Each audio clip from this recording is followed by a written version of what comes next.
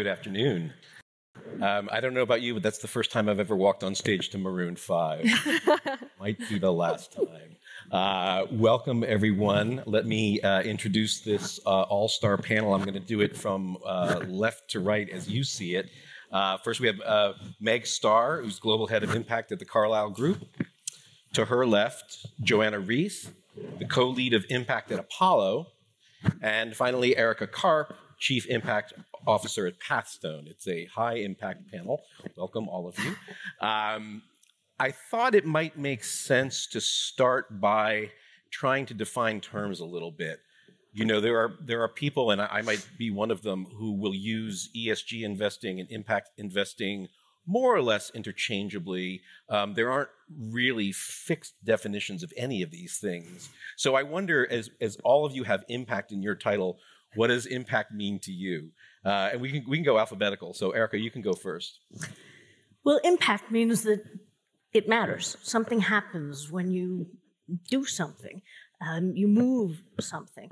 By the way, I would argue that ESG it's not an asset class, it's not a style, it's not a strategy, it is not ESG investing. ESG is an analytical lens, all right? It is simply a starting point. It's a discipline. So that's how we see it. Once you do ESG analysis, you can do any kind of investing you want. How we think about it is ESG is ownership practices, making sure that we are mindful for any specific business of the ESG risk factors, opportunities, managing them carefully the same we would manage factors associated with any part of an investment. We're going to watch the company's debt covenants. We should also be watching its governance policies. Impact we think of as the next iteration and separate. So for impact, we look at companies that are actually, through their products or services, doing something good in the world, whether it be socially or environmentally. And so you could have pretty much any company with good ESG, or we certainly try, but not every business can be an impact business in our definitions. One handy way of remembering it, it came up on our call on Friday, that somebody was talking about investing in the Venetian. And like the Venetian can have the best ESG policies in the world, but it's really hard to make the case that they're doing good in the world, right? Well, they might be bringing joy. They might be bringing joy. But yeah. At least in our definition, it's not quite there. But I also think we're entering a next phase of this space where I agree with Joanna of ESG is typically about how a company operates, and impact is what it does to make a profit. And those have been separate tools, but I think we're seeing a lot of convergence because the market is starting to price in companies that are helping to solve environmental and social challenges. And so you can take a company that might not look impactful at face value. Carlyle bought a company called Wyman a couple of years ago, cleaning supply company. Our thesis was around changing consumer preferences for green, safe cleaning supplies. And so our investment was all about how do we transform that company into a clean, producer. And so I do think in some instances there's this intersection of you need both of those as we think about what's being valued into the market. James, I just have to say that ESG analysis gives us an opportunity to get away from good and bad. Right. Yeah. We don't have to say good and bad. In fact, our investors, our clients are the ones that say good and bad, even though we might not agree with them.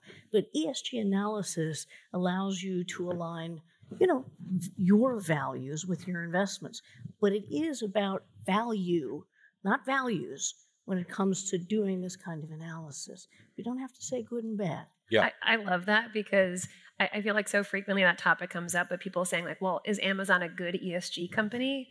You're like, or arguing that someone has an S&P 500 type equivalent that's lower carbon, and they're picking out individual names saying like, how could you call that name?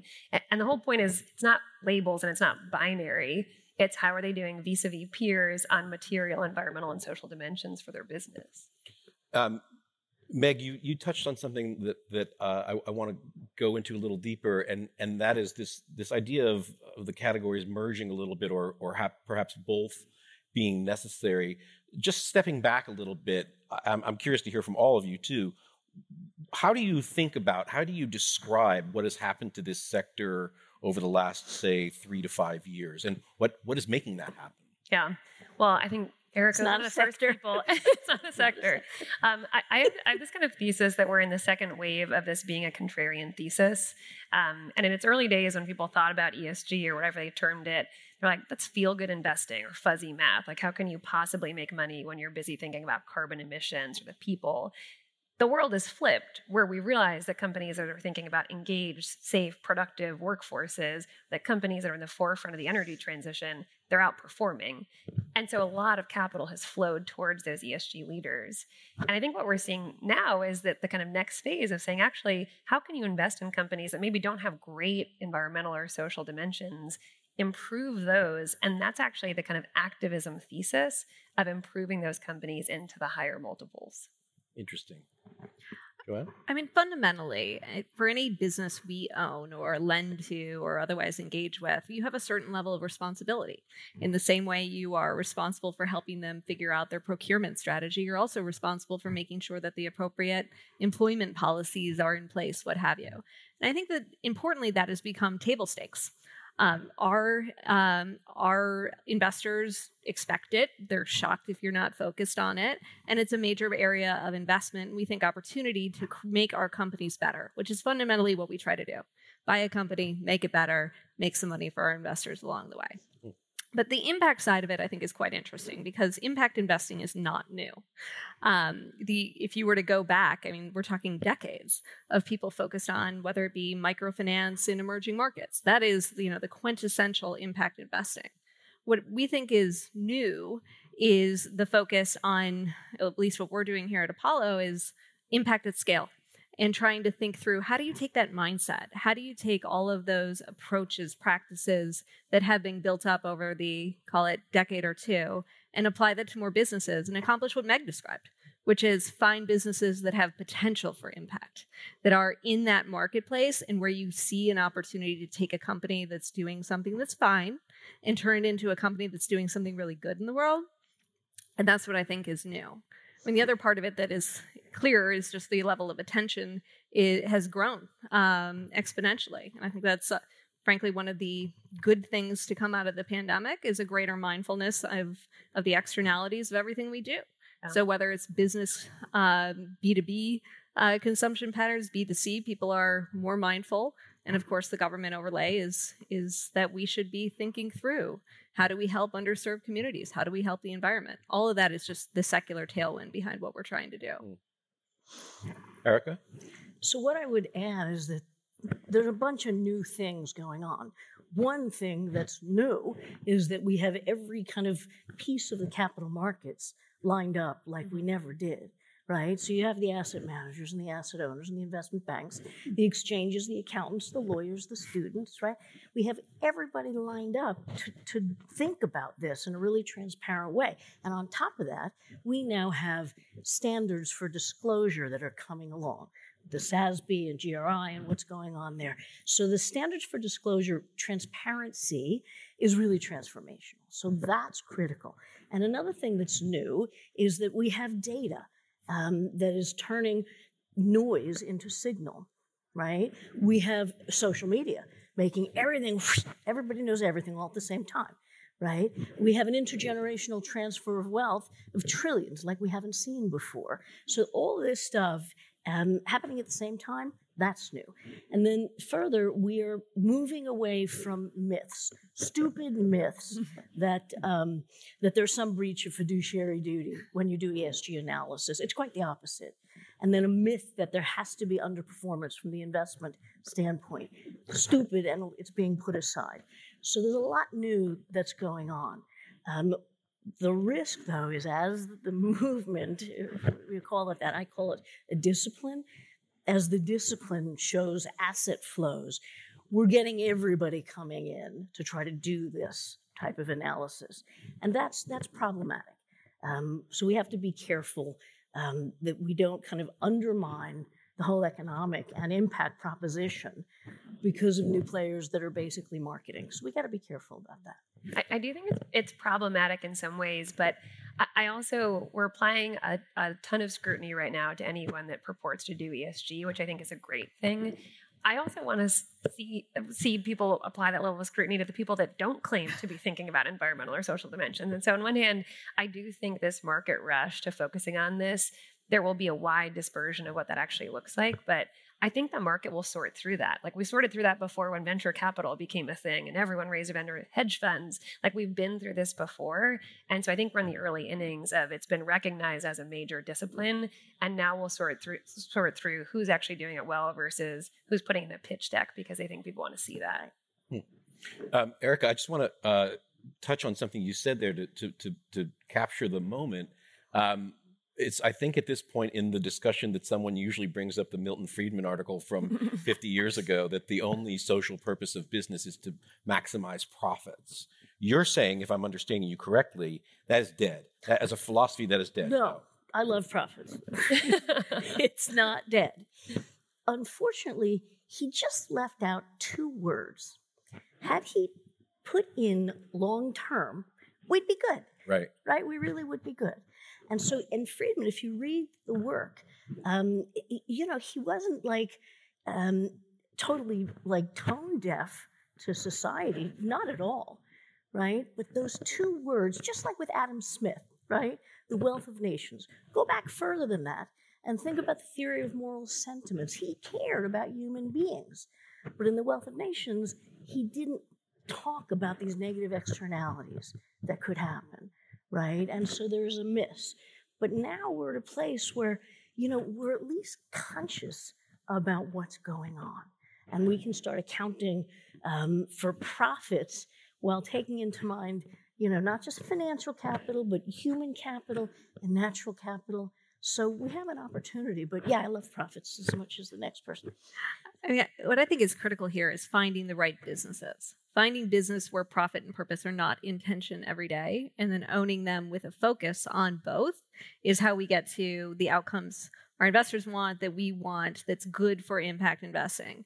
If you just pick a business where you do have that fundamental, if we're going to improve profit margins, we're going to be hurting our, this environmental issue, this underserved constituency, what have you, then you find yourself in the opposite condition where you, by necessity, are putting one to the side. So that's the tricky part in my mind, is finding those businesses that where you move in the same direction. And I think to that point about like if the purpose of business is around generating profit, what we're finding is that you generate more profit in today's day and age if you're conscious of your environmental and social footprint. And Erica was talking about if we can actually have data, you can sort the signal from the noise. And at Carlyle, we have really granular ESG data because we ask for it from our companies. We have 250 portfolio companies, give or take.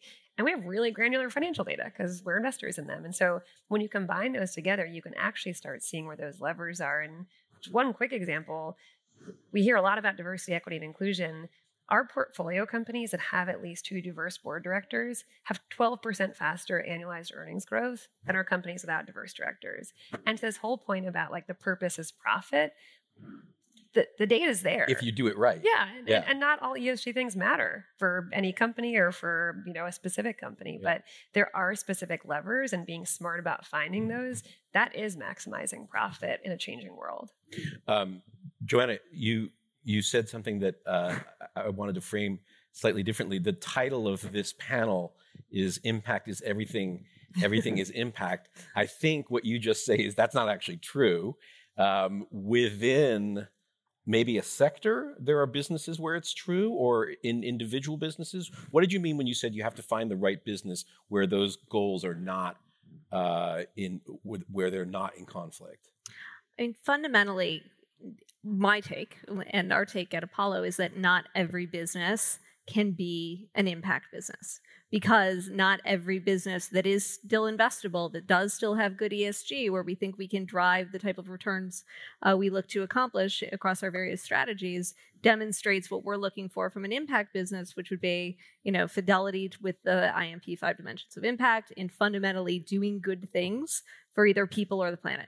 At its heart, there are plenty of things that we like that are investable that don't help underserved communities. I mean, how does cosmetics become an impact business I struggle, but I think we're going to continue to have cosmetics into the future, and that's something that's not even. I have a differing argument. Totally different.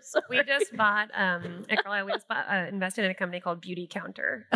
Sorry. Invested about $500 million, billion-dollar valuation company, unbelievable founder, Greg Renfrew, and she is focused on how do you become a differentiated consumer brand by leading the market in green, safe ingredients. And in the US, we don't have this thing called the precautionary principle, which most European countries have, which means that we have to prove chemicals are safe before we put them in our products. So Beauty Counter has taken that upon themselves. So they have 1,800 ingredients they won't put in their products. They've gone to the mat on issues like mica or palm oil and sourcing sustainable palm oil. And they're focused on this idea of how do you take makeups or cosmetics from just being a consumer product to actually saying, how can we be at the forefront of sustainability? Because that's actually driving consumer behavior now. And so that's our differentiated angle. And so I agree with you about this. The idea, I know we're talking about casinos is like, not every business is an impact business. I think every business has an opportunity to improve on sustainability dimensions that will increase their value. And that doesn't mean it will be a pure play impact business, but I think there's some really interesting things there. That's where we fall back into what's ESG versus what's impact, at least but everyone I've ever met has their own definition. is part of the problem. Erica? So sustainable investing. It is the systematic analysis of the material environmental, social, and governance issues that go into an investment discussion. Right? That's what sustainable investing is. Impact investing adds two things: the idea of intentionality and then measurability. All right, so those are definitions that we have found very helpful. But I have to tell you what's so interesting. Again, I get away from good and bad. I get to investing. The history of sustainable investing was very kind of ideological, sometimes politicized, divisive. The future of sustainability, of impact and sustainable investing is in pragmatism and enhanced analytics. And then it's about the values of asset owners. So at Pathstone, we manage about $30 billion for families and foundations and endowments. I can tell you that there's interest in sustainable investing and impact investing ranging from zero to ranging all in impact. But it differs for everyone. Again, we're talking about these families and foundations. We have clients who are sustainable and impact investors who are invested in tobacco. We have clients that believe that that's a product that, if used as designed, it will kill you. We have the clients that have the tobacco and point out that the tobacco plant is a unique manufacturing facility for very interesting drugs and compounds, right? So it's all over the map, just like with Amazon. And by the way, at this conference, we're talking about cryptos and Bitcoin. Arguably, Bitcoin is the tobacco of currencies. I mean, think about the carbon emissions and environmental impact of, the blockchain system where you mine these Bitcoins. It's going to kill us potentially. So another thing we try to talk about, again, not to be ideological, we talk about the idea of, again, pragmatism. As a sustainable investor, do I care more about the negative environmental impact of Bitcoin, or do I care more about the potentially really positive impact on society, access to finance? So the reason I use these examples is because there is not one definition. It is the wealth owners that we need to be able to have intelligent and non-divisive, non-political conversations when it comes to everything. And also, as it relates to sectors or industries where you can or cannot find impact, every investment, whether it's corporate or wealth owners, has impact. Whether it's good or bad, we don't necessarily know. But everything has impact. So it really is the way to really have impact at scale is to bring in everybody, trillions. That's impact at scale. So we need to inform and be transparent and be honest about what we know and what we don't know. Your example about tobacco is so interesting to me. At Worth magazine, which is owned by Clarum, we recently published an article that went through a little bit of the history of what used to be called socially responsible investing or filter sin stocks, and the filters used to remove them from portfolios like tobacco, alcohol, military contractors, etc. What you're suggesting, though, is that because there is no single definition of either of these terms, ESG or impact, is it the advisor's role to come up with a definition of those things that fit the investment desires of the client? Is that what you're saying? No, you're not saying that. No, I'm not saying that. ESG analysis is a discipline. It's the starting point for recommending or not an investment, and then aligning it with what the investor wants. That's what I'm supposed to do as an advisor. So transparency, risk analysis, all this stuff, and opportunity. So all that's the stuff that we do as advisors. I'm not trying to put you on the spot. No, I like it anyway. Would you then endorse the view that a company that sells cigarettes passes the ESG test because of these pharmaceutical links? Or there is no ESG test, right? And there is no such thing as a good or bad ESG company. It doesn't exist. There is an analytical process. Can we decide let's use tobacco again. Can you invest in a tobacco company that is absolutely committed to transforming itself?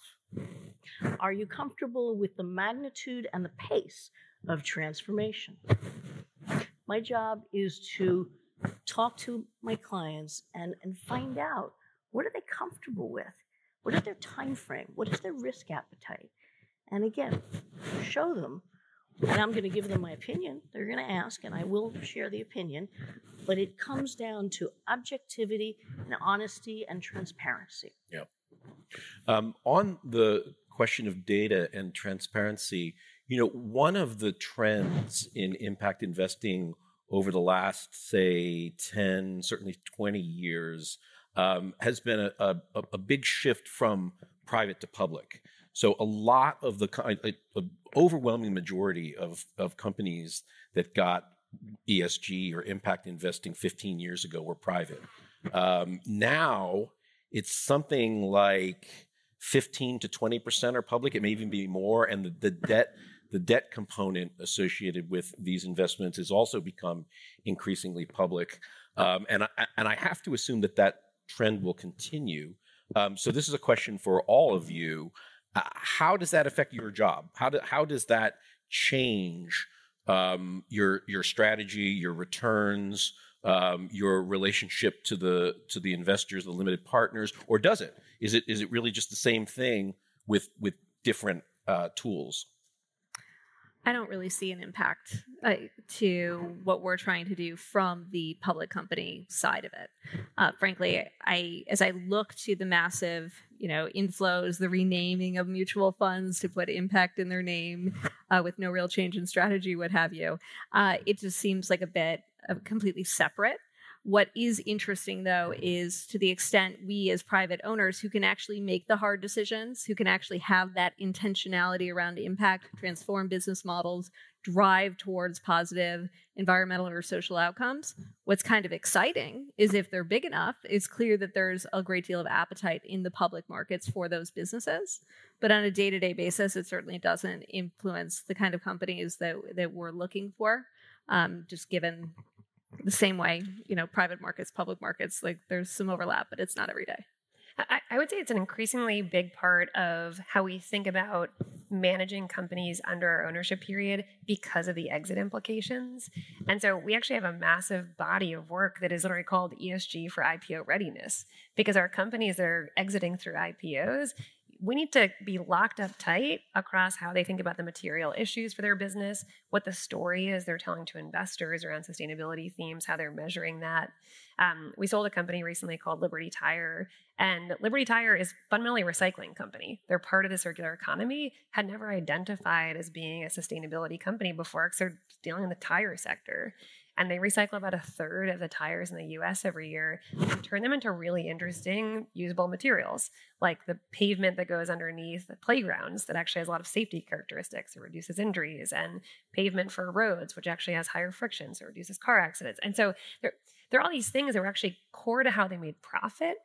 And so my team at Carlisle spent a ton of time with them, understanding those impact pathways, understanding the science behind them, helping them measure that. That was a big part of our data room. I was a big part of the kind of sale process and the meetings with equity sponsors, because that's an important part of how companies are sourcing deals for their portfolios now. So I think we've seen it in terms of exit demand, exit multiples, and then increasingly cost of capital as we raise financing alongside of those deals. Erica, do you see any difference with the move toward public equity, public debt, not in transparency and the tools for evaluating these investments? Yeah, for us, it's wonderful because we start with our clients creating an investment policy, and then we go and do our asset allocation work, right, based on the markets. And then we go and across asset classes, we think about ESG integration. So for us, it's as it should be. And then given that we think that ESG analysis is such a critical tool to every asset class, this makes all kinds of sense. So, a couple of you have mentioned employment and the movement toward greater diversity, inclusion, and equity as somehow related to the growth in impact investing. I'd like to flesh it out a little more. And again, not to put anybody on the spot, but the finance industry is not usually the highest rated industry in the DIE world, and frankly, neither is media. My own business, neither comes out particularly good. But how are your companies tackling this issue, both internally and how you evaluate companies that's different than it was just a few years ago? Well, I think there's clearly an increased mindfulness that is important. Frankly, how ESG integration started was LPs started asking questions, and the best way to get a GP to do something is to have an LP ask about it. And so there's some similarities there, and frankly, that's a great driver to action and to an appreciation that having a diverse set of viewpoints in the room leads to better outcomes, and that there is talent that doesn't look and sound exactly like everyone else. So at Apollo, we're very focused on just creating opportunity is how we think about it. And that opportunity comes in a lot of different ways. But as our CEO said, each of us had some lucky break in our career. So let's find ways both at our company and through our portfolio companies to create those lucky breaks for other people, and recognizing that some people have more lucky breaks in a given life because of where they start than others, and to be mindful of that and to create opportunity. I didn't have any lucky breaks. I've been working my ass off for 30 years. Well, you got the interview. The guy thought you were funny. I would say, I think the S of ESG, I think that's the next frontier of our work. And I think, in the early days, we were focused on environmental issues, and just realized that companies that can produce a widget using less water, waste, electricity, it's a more efficient business. Like, that's just where we want to be orienting towards. And I think we're in the early innings of realizing that human beings are not just salaries that are reflected in an income statement. They're people. And when you think about productivity and efficiency and engagement and loyalty, those things are massive drivers of business value. We have a tech company based in Amsterdam called Dept. It's a digital agency. And they're becoming a B corporation, which means they're kind of embedding purpose in their corporate charter. And when you ask them why, they're a tech company. They don't have a big footprint. They're not manufacturing. They're not worried about health and safety. The answer is their people and talent. And so it's important for them to demonstrate to the market, measure and quantify that they are at the bleeding edge of environmental and social practices, because they can attract and retain the highest talent, which is their competitive moat. And so I think there's a bunch of different ways that the S is playing out across different industries, from health and safety and more traditional industrial manufacturing. But I think people are starting to realize that the human element has been undervalued, which means it's a source of great potential alpha. Yeah, I mean, certainly one hears it said that Gen Z, Gen Y plus Gen Z, much more likely to work, or much more likely to want to work for some company with a stronger sense of mission and purpose. I don't know that that's ever really been put to the test. But maybe if what you're describing is true, it won't have to be. I'm curious at the mention of B corporations, just because it's something that I've paid a little bit of attention to lately. How do you think about B corporations? Do you have a bias toward investing in them? Do you follow who is a B Corp and who isn't a B Corp? Are there enough companies out there that are kind of close enough, the way that some companies like don't label themselves organic, but kind of play up all the sustainable things that they do? How significant a force are B Corps in your world?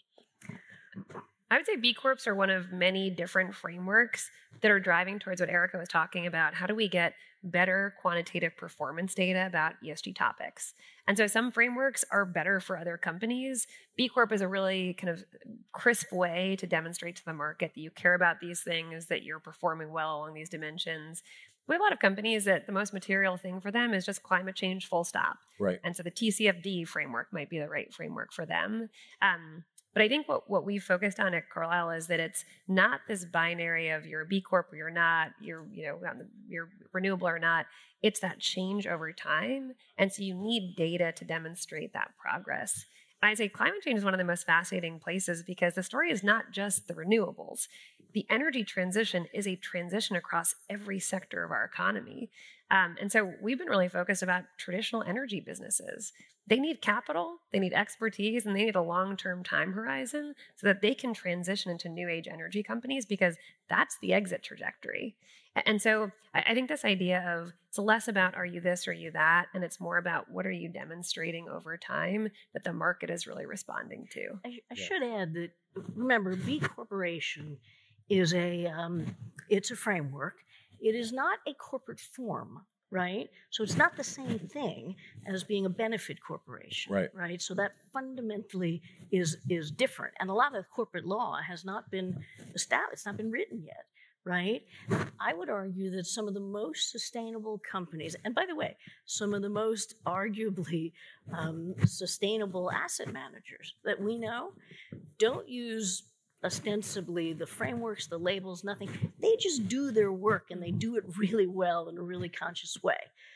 I've known, wonderful hedge fund managers that systematically integrate ESG factors. They don't even know they're sustainable investors, but they are, right? So I think B Corp, again, it's a great framework, and it's needed as we make progress. But it's not the end all be all. Yeah. There's no silver bullet. What I think you're touching on is kind of one of the fundamental challenges ahead of us, which is that there's no GAAP or IFRS for ESG, for impact. And so if you are, I sympathize with like an LP, they invest in this fund, this fund, and this fund. They've got 3 apples, 4 oranges, and a banana, and they don't know what to make. Yeah. And they don't know what to make of any of this. So that is kind of one of the ways to try to tackle it. What's the BIA score? Whether what's TCFD, what have you? But we haven't had the emergence of a single GAAP-like measure. Should there be? Would it be a more efficient system if such industry standards existed? Well, I don't think so. We're getting there, right? I mean, the SEC is actively thinking about what do we do with regard to disclosure of material factors. And by the way, this isn't semantics. When we think about, climate change and the systemic financial risk of climate change, that's real. That is something that we need disclosure of. It's going to affect outcomes. And so again, this is not ideological. Yeah. But at the same token, if you imagine 2 public companies, one a services business, one a manufacturing business, their P&Ls look very different, but they have basically the same items on them. How would their ESG statement, what is relevant? How do you compare? And how do you know what to make of the fact that the carbon intensity of the accounting consultancy is so much lower? Does that mean the industrial business is doing bad? Worse than it could, or that the consultancy is doing better than it should? We don't really know, which goes back to the challenge of comparability and also figuring out for any given business what actually matters. I actually disagree. I think we're going to see it pretty soon. And your point is well taken of there's a barbell to data. There are some data points that matter across all industries, all sectors. Board diversity, board level oversight of ESG issues, carbon emissions, you have to compare it by industry, but we need to know kind of climate positioning. And there's some metrics that matter to specific industries. And SASB, one of the frameworks, has done a great job of drilling down total recordable injury rate for heavy manufacturing. And I really think the market, the investing world, has to solve that from within, of converging on some data points that we will track in the same way, using the same normalization metrics, because we need that. You need headcount, you need enterprise value, you need revenue, you need industry, and some metrics by industry, because we need that data. Otherwise, we're going to keep splintering in different directions. And I've used this data point before, but my team in 1 week this summer got 37 ESG DDQs from investors. They were all different. And so the amount of data we're actually able to provide back to those in a meaningful way, that's just a silly use of energy and resourcing. And so I think solving the problem collectively within the investment industry will lead to performance-based, quantitative, comparable, and frankly, useful data. But it's going to take us actually bringing down the kind of competitive walls and doing that together. That's dead on. And I should say, we haven't gotten an RFP for advisory service that doesn't have something about ESG in it for ages. And we're getting questions about our own firm. And when we vet asset managers, we consistently ask about ESG and diversity data. We have to understand what their thought process is. How do they kind of systematically integrate? And this is a big change. And it's good change. So not to make it too complicated, but because we're talking about climate change, shouldn't there be international standards for company reporting? Yeah, there will be. But we've still got a lot of work to do. Well, even on the employment side, there is a very U.S.-centric context under which we're talking about this. Mm-hmm. If you ask the same question even in countries in Europe, what constitutes diverse is very different. And so are we going to address that? Like how do we have enough specificity that we get information that leads to better outcomes? Like, what is our actual goal here? I think our actual goal needs to be driving towards better outcomes, not be, another 300-page SEC rule that leaves us with information that's not terribly useful. This is about transparency, ultimately. Absolutely. With only about 3 minutes left, I'd like to look a little bit toward the future. Tell me what trends you see now that you think are going to accelerate over the next 2 to 3 years in this space. Meg, why don't you go first? I think one of my favorite trends in the ESG and impact world is dynamic materiality. What is relevant today is not going to be necessarily what's relevant 2 years from now. I think Me Too was a really interesting moment of, prior to that, I'm not sure people were going through legal documents with a spine to the comb about what happens if there's an issue and how do you do background check. That these issues emerge and have moments, and then they become priced in and become part of how we do business. And so I think there is always something that is emerging. And so this idea of how do you look around corners, see what's coming next. I think we've been really focused on mental health across our portfolio. We have almost 1 million portfolio company employees. And how do you start thinking about some of these other drivers of wellness and productivity? We're really focused on human rights and supply chains, which have been really coming to the surface recently. And then really focused on climate change, and not just in the energy sector, but that is kind of spilling across all layers of the economy. And we call it the net zero virus, where more than half of global AUM has promised to have net zero carbon emissions by 2050 or sooner. Half of global emissions are covered by regulatory regimes that are mandating net zero. It's not just about the individual companies. They're pushing that up their supply chain, down their supply chain. And so it doesn't really matter what industry you're in. You're going to start feeling the pricing pressure, and getting in front of that will be a major driver of financial return. Joanna? I think we are, as we see, specifically the interaction between the institutional investor and asset managers, we definitely see a lot of people who are relatively new to the party.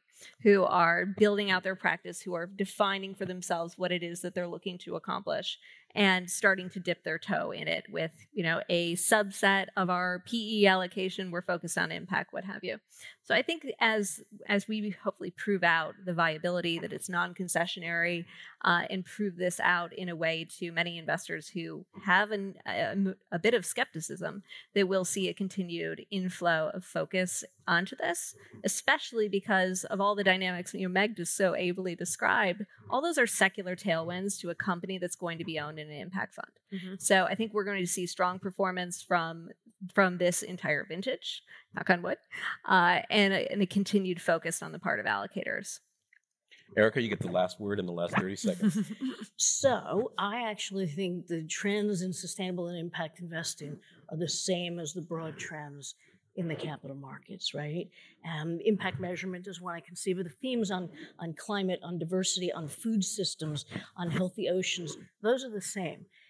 What I would also add is that not many people these days yet are talking about quantum computing. And so even if we're talking 5 or 10 years from now, the implications of quantum computing and ultimately achieving the Sustainable Development Goals are huge. And so I think we need to be talking about that as it relates to, access to all those Sustainable Development Goals. That'll be our panel for next year. I would like the audience to join me in thanking this fabulous panel. Thank you. Thank you.